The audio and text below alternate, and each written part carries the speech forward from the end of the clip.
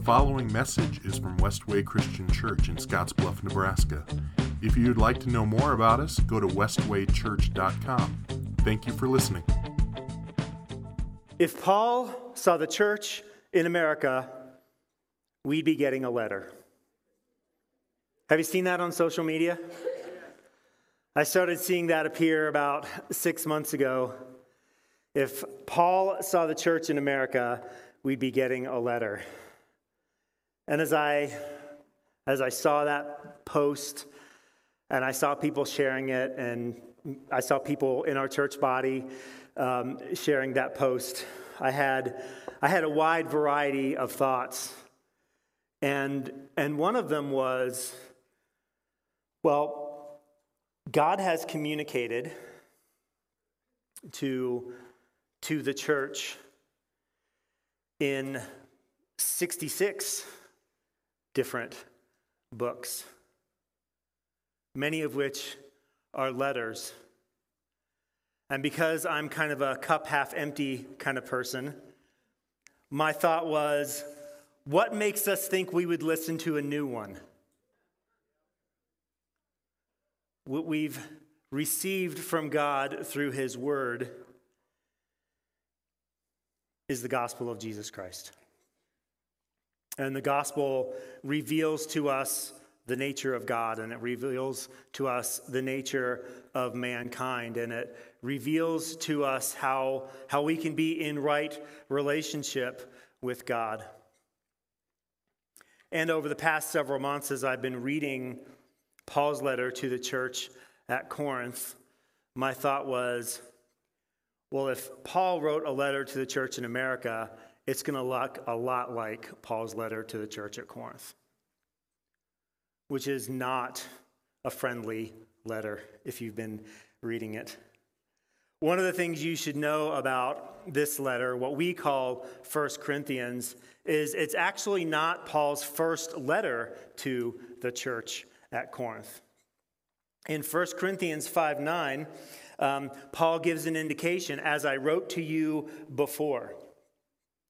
So what we see in this relationship between Paul and the church at Corinth is that correspondence has been flowing back and forth between the time Paul founded the church, and Paul was in Corinth for 18 months, and then he left and he ended up in Ephesus, from where he wrote this letter. So this is not Paul's first correspondence with the church in Corinth. But it's certainly a different kind of letter than what he had written to them in the past. See, something has happened. He's heard from the members of Chloe's household, and when the Bible talks about that, what it really means is there's a church, there's a group of people that are meeting in someone's house, and it happened to be this Chloe, this female, and the people in Chloe's household are kind of reporting back to Paul the things that are happening at the church in Corinth, the larger church in Corinth. And there are a number of issues. There's conflict and there's division among the churches in Corinth. There's compromise in Corinth, especially in terms of the Corinthian sexual ethic. There are big problems with the Corinthian sexual ethic. And these two things, this conflict and compromise, which is why we've called the series this, these two things, this conflict and compromise, really stem from the fact that these Christians, because they are Christians, it really stems from the fact that these Christians don't understand the gospel. They fully haven't grasped the concept and the idea of the gospel. They haven't made it something that's their own. They haven't internalized the gospel. And what we're going to see is, as we read through this letter over the next many, many, many months, is that Paul's letter to the church at Corinth is not Paul's letter to the church at Thessalonica. A couple weeks ago, we were talking about this at home, and I said that sentence to my wife, and she kind of said, "What do you mean?" I said, well, Paul's letter to the church at Thessalonica was pretty encouraging. And then she said, well, how was it encouraging? Just the tone of it and the way that they were, for the most part, they were living out their faith. And yes, they had things that they needed to work on. But comparatively speaking, the situation in Corinth and the situation in Thessalonica are two very different situations. They are drastically different. See, the Christians in Corinth, they've made Jesus their Savior, but they haven't made him their Lord. And this is going to cause problems for them. And as I've been reading through this letter over the last several months now, I find myself wondering what it would have had to have been like to be in the room the first time this letter was read. Especially when Paul says this. Imagine hearing this. You come to church, you hear that there's a letter from Paul, and you hear this. Should I come with a rod to punish you? Why not just accept the injustice and leave it at that? Why not let yourselves be cheated? But in the following instructions, I cannot praise you, for it sounds as if more harm than good is done when you meet together. Can you imagine hearing that? This one's actually my personal favorite. Do you think God's word originated with you, Corinthians? Are you the only ones to whom it was given? So this is a dramatically different letter than the letter to the church at Thessalonica. And what Paul is going to do in this letter as he boldly confronts their conflict and boldly confronts their compromise, what he's going to tell them is over and over, he's going to tell them the gospel of Jesus Christ. He's going to call them to respond to the gospel of Jesus Christ. And the only appropriate response that Paul is going to give them, the only thing that you can do, that you must do, that you have to do is submit to this gospel. See, because they didn't understand the gospel of Jesus Christ, all of these other things just manifested out of it. I drew this picture on the board in the class I teach at Summit this past week. I drew a tree, and I'm not an artist, but I drew a tree, and I drew leaves, and I put little fruit all over it. And what we're seeing in this conflict and this compromise in the church at Corinth is we're seeing the fruit. That's just what's being demonstrated. And then I drew a root system. And the problem at the church in Corinth isn't that they're fighting. It's not that they compromise. The problem at the church in Corinth is they don't understand the gospel. At a fundamental level, they don't understand the gospel. Regardless of what they think, regardless of what they say, regardless of how they gather, although the way that they gather indicates that they don't believe the gospel. The problem in Corinth is they don't believe the gospel. So Paul is going to teach them the gospel. He's going to preach them the gospel. And then he's going to call them to submit to it. So let's talk about Corinth just for a very brief couple of minutes. It's one of the chief cities in Greece. It's the capital of Achaia. It had a population of about 700,000 people, most of whom were slaves. So imagine that dynamic for a moment. Probably 400,000 of the almost 700,000 people who lived in Corinth were slaves. And it was located on this narrow isthmus between the Aegean and the Adriatic Seas. There was one port about 6 miles to the east and one port about 6 miles to the west. And there was this road that connected the two seas. And if you had a small boat, you could actually put the boat on a cart and pull it across the isthmus to get it to the other sea. If you have a large boat, lots of cargo, you put the cargo and move it back and forth between the seas. There were more than 12 active temples in Corinth, and the largest one was a temple to Aphrodite, the goddess of love. And worship of her included taking advantage of the 1,000 temple prostitutes. Corinth was so known for its behavior that they had this little saying, to be Corinthianized, and that was not a compliment. to be Corinthianized. Eventually, that phrase, to be Corinthianized, would be a euphemism for to practice sexual immorality. That's how bad Corinth was. And yet, in Corinth, the concepts of wisdom and knowledge and eloquent speech were very high values. So if you were highly intelligent and you could speak clearly and you had the power of persuasion, the people in Corinth looked at you and thought, I know this is 2023, but this is what they would have thought. You're the man. Not you're the woman, you're the man. If you have wisdom and knowledge and eloquence of speech, you are someone that should be listened to.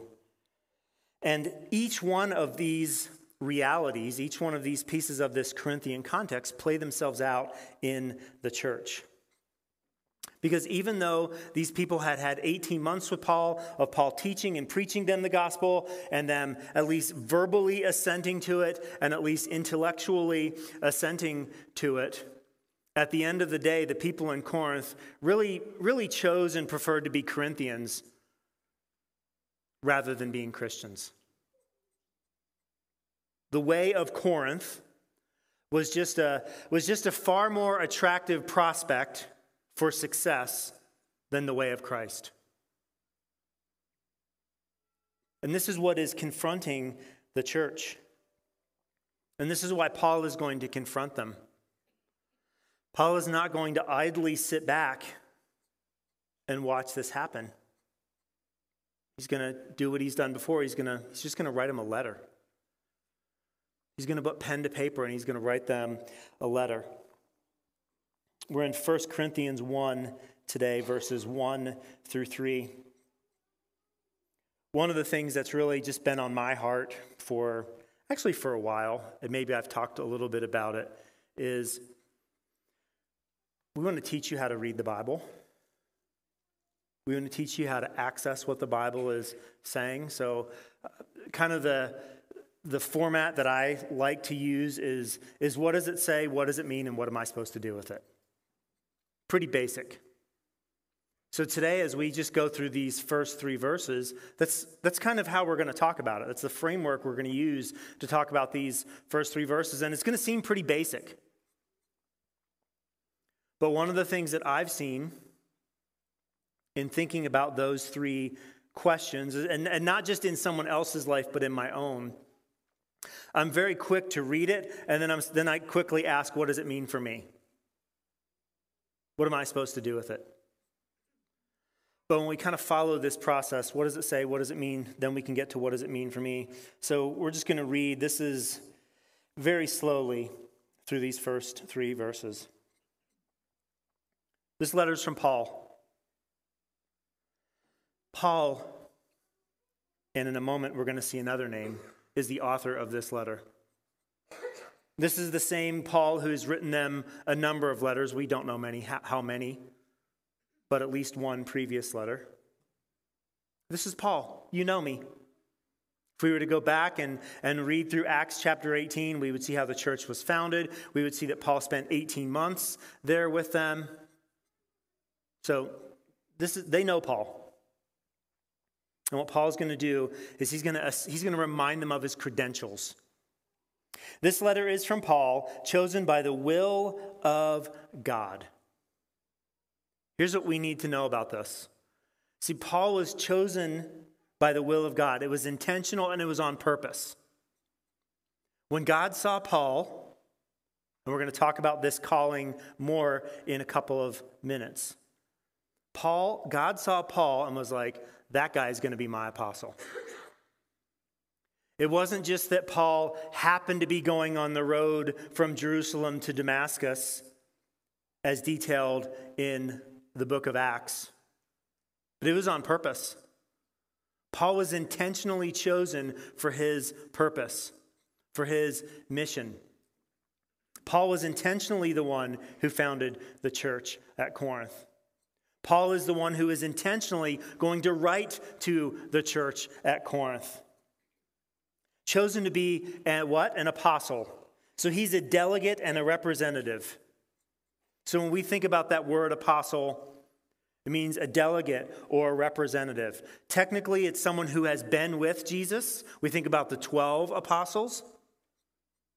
And maybe for those of us who are really familiar with our Bible, we're like, well, how could Paul be an apostle if he wasn't with Jesus?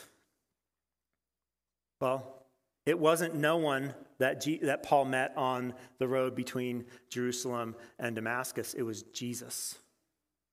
Paul had been with Jesus. He's chosen by God's will to be an apostle of Jesus Christ. And I think that's something that's really important here. Of Jesus Christ. Paul is not representing himself. See, one of the things that we can kind of do as we read through this letter is we can see how Paul is laying the groundwork for all the things that he's going to say after this. And Paul is giving the church at Corinth this indication that essentially the gospel is bigger than you.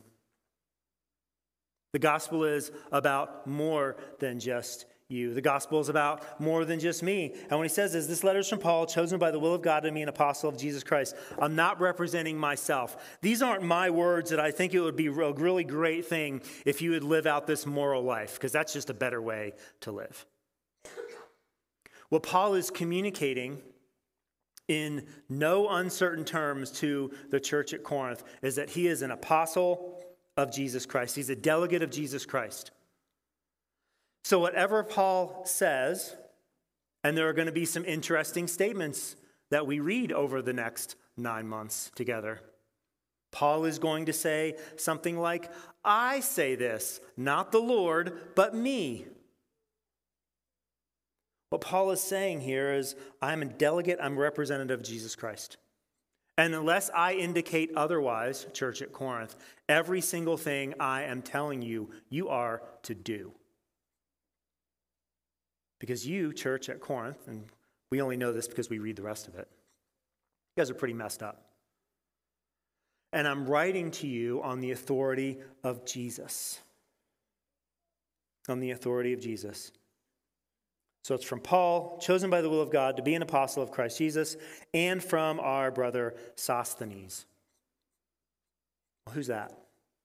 If we were to flip back to Acts chapter 18, we would see that there's a man there named Sosthenes, who at one point had been in charge of the synagogue in Corinth.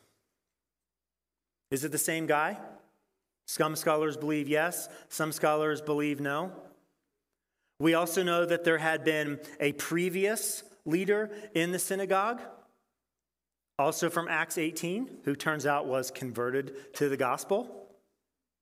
If this Sosthenes, who then came after that first one, is also converted, if I were a Jewish leader, I would stop sending people to the synagogue to be leaders in Corinth. Because every single time we send them there, they get converted to Christianity.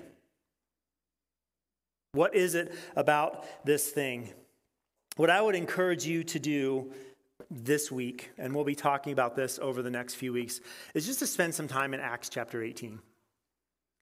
Go back and read through and learn how the church was founded. We actually made it really easy for you. If you have YouVersion, or if you got our weekly email, or if you're on Facebook, we made a 20-minute video that kind of goes through Acts 18, kind of giving you the highlights. Just suggest that you watch that sometime this week.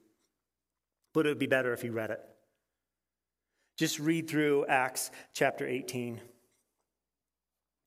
So this is Paul, chosen by the will of God to be an apostle of Christ Jesus, from our brother Sosthenes. I'm writing to God's church in Corinth. Again, this is really important. It's so basic. But if we look at it that way, we'll miss its value. See, the church in Corinth isn't Paul's church.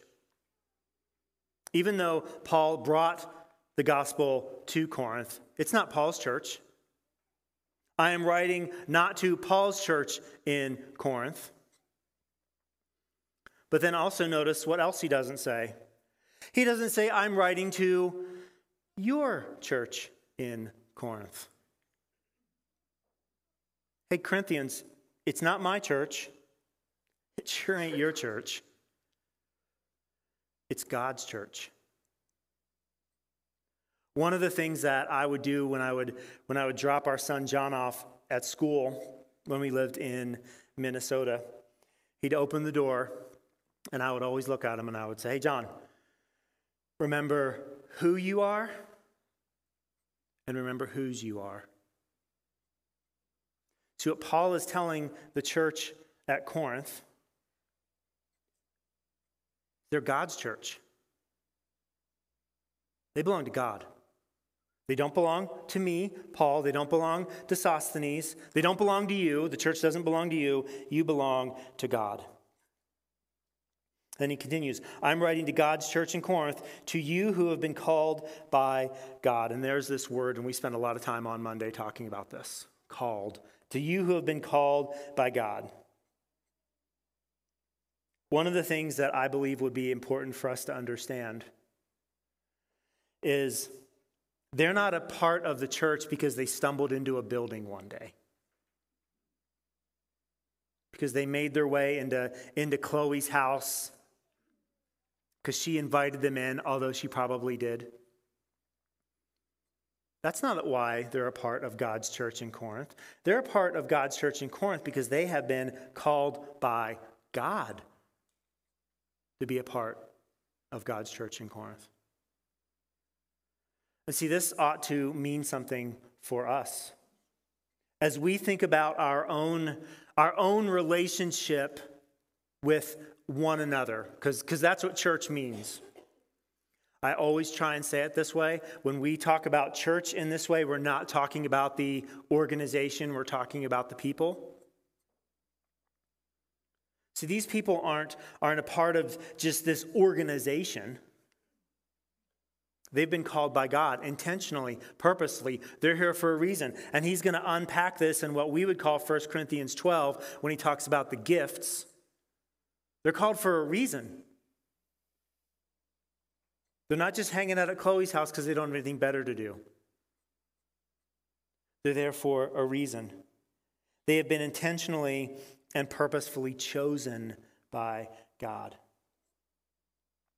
And I wonder what it would be like for us as we wrestle with the great identity movement of our day. In trying to understand who I am, what my identity is. What would it be like for us to remember who we are and whose we are? That answers those questions. And this isn't some kind of predestination thing. Sometimes we read that word called, and our theological radar starts to go off. That's not what Paul is talking about. Paul's not talking about predestination here. This goes back to the very beginning. See, when God made all things, when God made the entire universe, what he did at the end of those 6 days was on the sixth day, he made mankind, and he said it was good, and he gave them a mission and a ministry and a purpose to join him in what he was doing on earth. To care for the garden. We had a purpose. We were good. And it was something that we were all called to. And I would say, the Bible would say that we have all been called to be God's people. We've all heard the call. We've talked about this before. God reveals himself in lots of different ways, one of which is nature. We're not going to run through the whole thing. But nature reveals the reality of who God is. Reveals something about God. So when I see something in nature, I have a choice. I can worship the created thing, or I can try and understand what's behind that thing. Where did that thing come from? How did that thing get there? See, then we're on that journey of understanding who God is. We've all been called. All of us have been called. But not everyone comes. Not everyone responds with submission. Not everyone listens.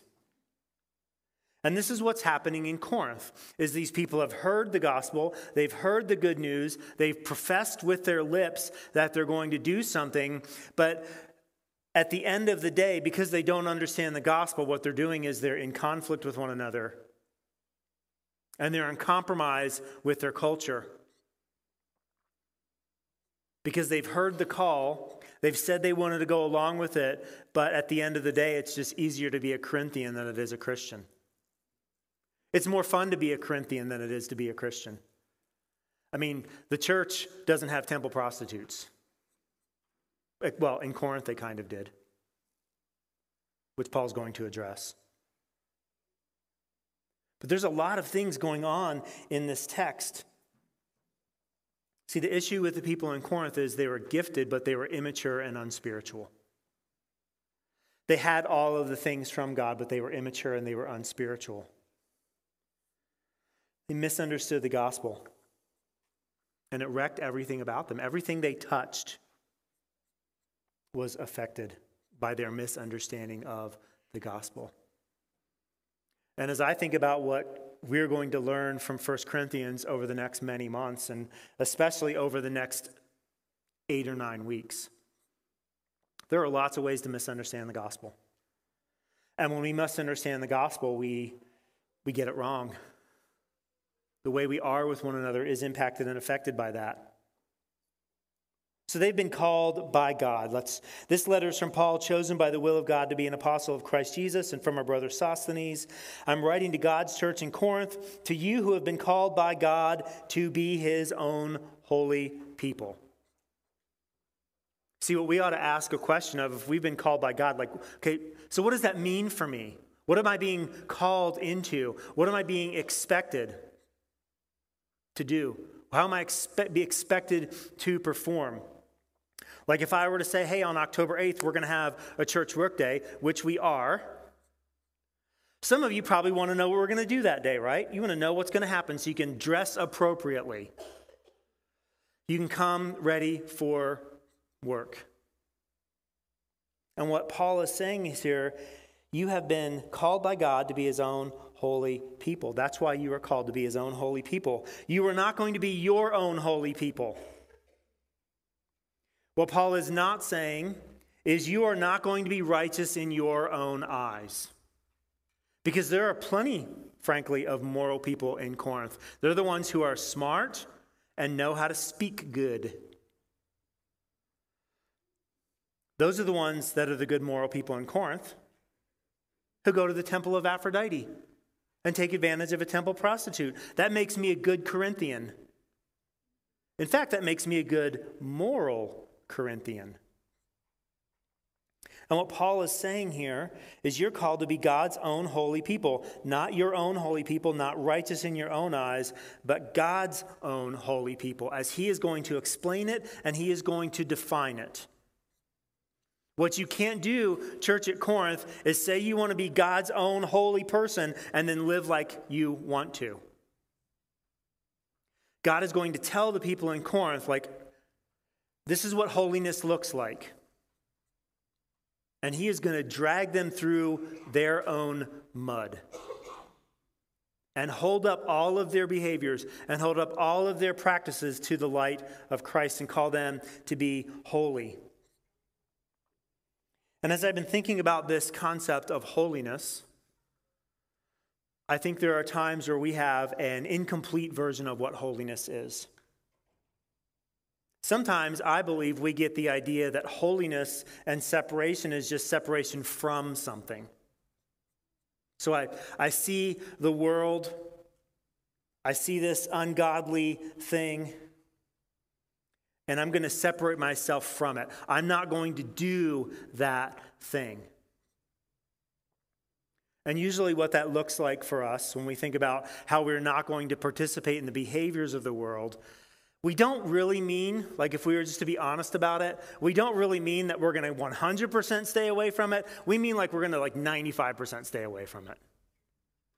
Right? That's holiness. And we know that's holiness because we say things like, well, at least I'm not as bad as that person. At least I don't pursue my own sinful thing as much or as often or as detailed as that person.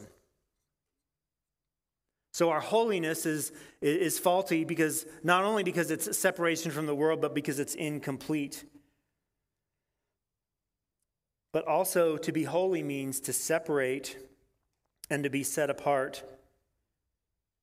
to something. See, we're not just separated from the evil of the world, we're separated to participate in what God calls us to participate. It's not just that we don't do some things, but we do other things. The Corinthians did indeed need to be de-Corinthianized. 100%. They needed to stop doing all the things that they were doing. But there's this saying, maybe you've heard it, it's Aristotle, nature abhors a vacuum. See, once the church at Corinth was de-Corinthianized, they needed to be Christianized.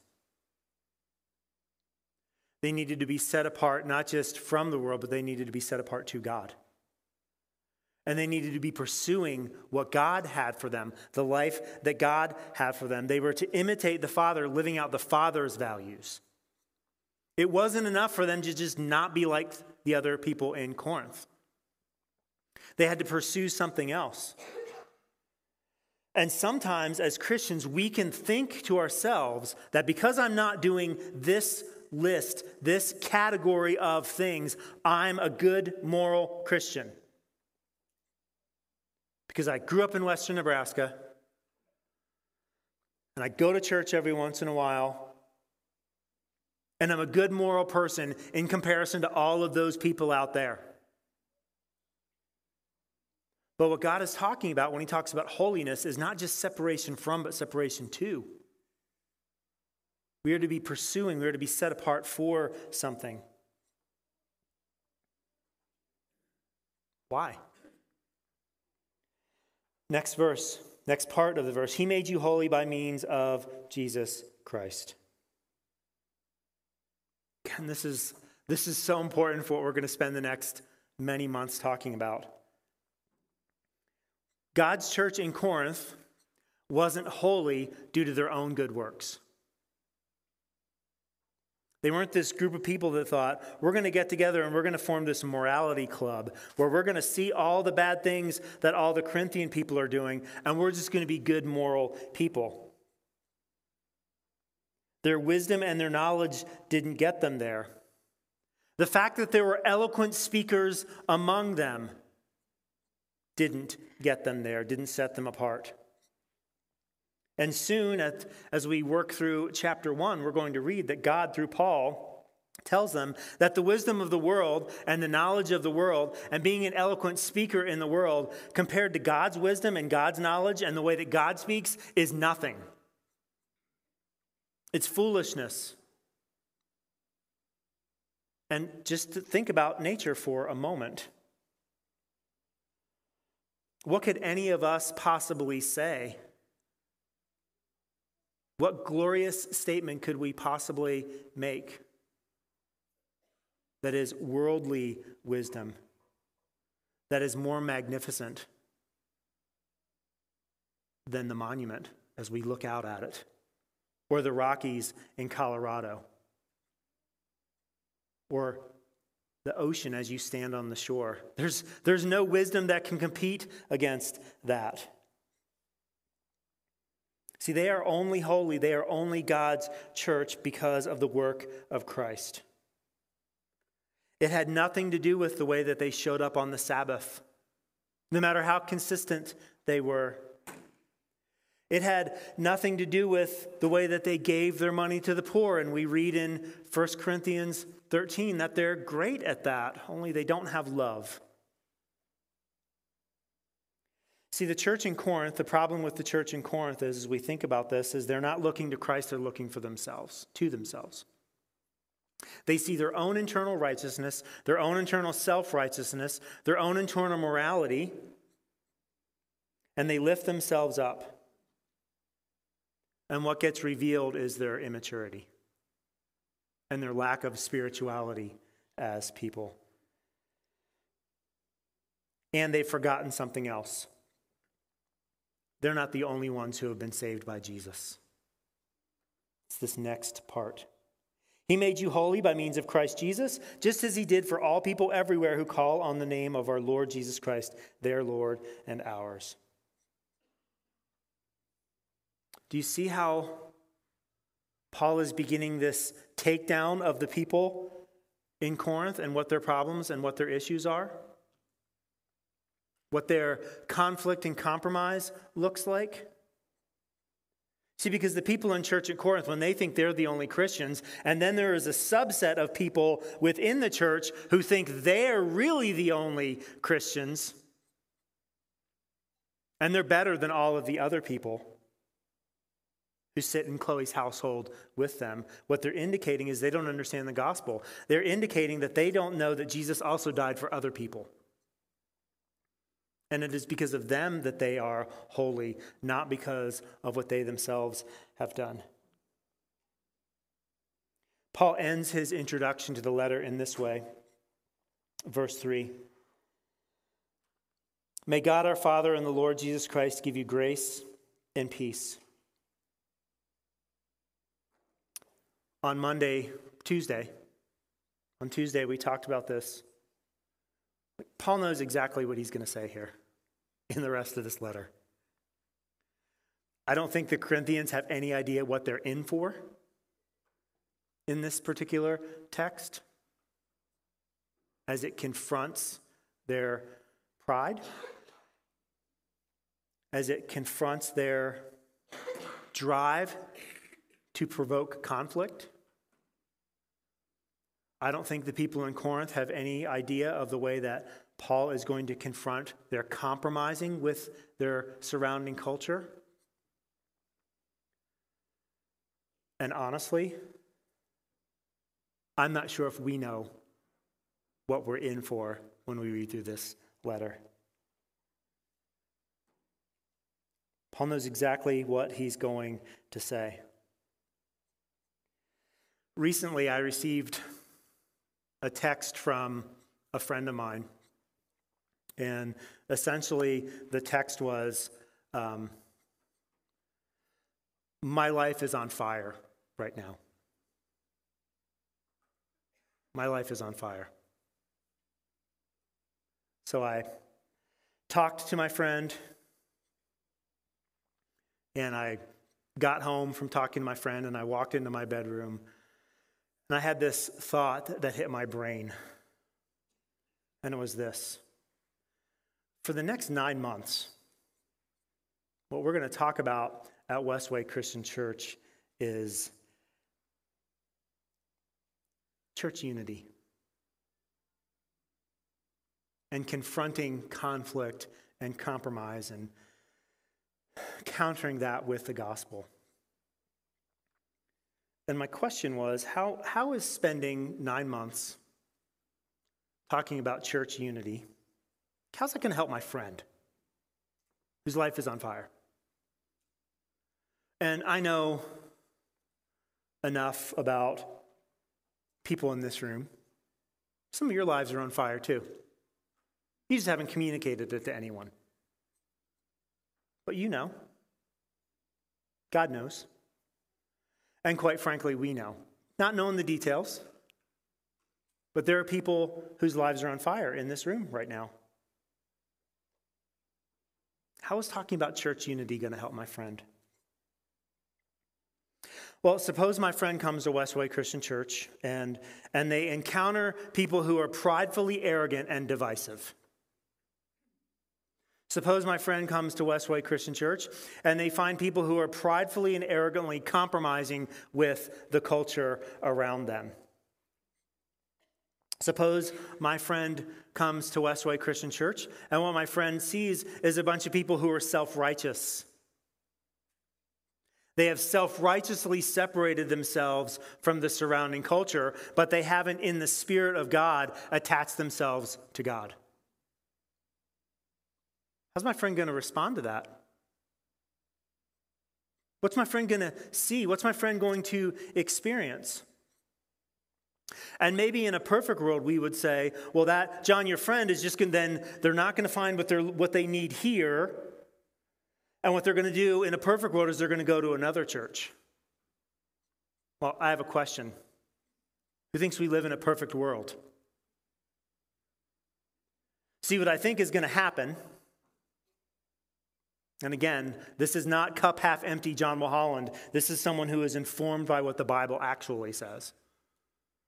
See, what I think might happen is if they come here and they experience all of those things, what they might do is just not even go to church anywhere and just give up on the whole thing. And I think that's what we're seeing in our culture right now. I think people are going to church, entering into a relationship with people who are supposed to be living this book out. And instead of finding this, they find the same old problems that plague them outside the church. They just look different. We just stamp Jesus on it. Well, we're fighting over holy things. Put a cross on our brokenness. See, we don't spend our time talking about things like unity here at Westway Christian Church because we just want you to do what we want you to do. We spend time talking about these things at Westway Christian Church because there are real people who have real problems, like catastrophic problems going on in their lives. And one of the things that we can't afford to do as a church is get engaged in a bunch of manufactured problems, made up problems. So we have people who have real problems. There are people with real problems in this room today. I want you to know that we are not going through 1 Corinthians because we think that there is division within Westway Christian Church. This isn't our subtle way to attack what we perceive going on here. This is us going on the offensive and saying we're not going to be that church. We're not going to be a divisive church. We're not going to be engaged in conflict. We're not going to compromise. And I say that because I'm also not naive. I know that there are pockets of these things within our body. And we're talking about them, but because what we want to do as a body is be ready to experience the grace and peace from God our Father and the Lord Jesus Christ that we can share it with other people. It's no surprise that Paul ends on that point. May God our Father and the Lord Jesus Christ give you grace and peace. And very soon after that is going to talk about them not being divided. So what I think Paul is doing is saying the way to experience the grace and peace of God is to be Christianized, is to experience and live out the gospel. And if you are divided and you compromise, then you're not doing it. My hope and my prayer for this series is that we would remember just whose church we are. We're God's church. This happens when we remember that we've been called by God to be his holy people. This happens when we remember that our holiness comes from Christ. It's not found from within ourselves. It's not self-righteousness. This happens when we remember that God's not done assembling his people.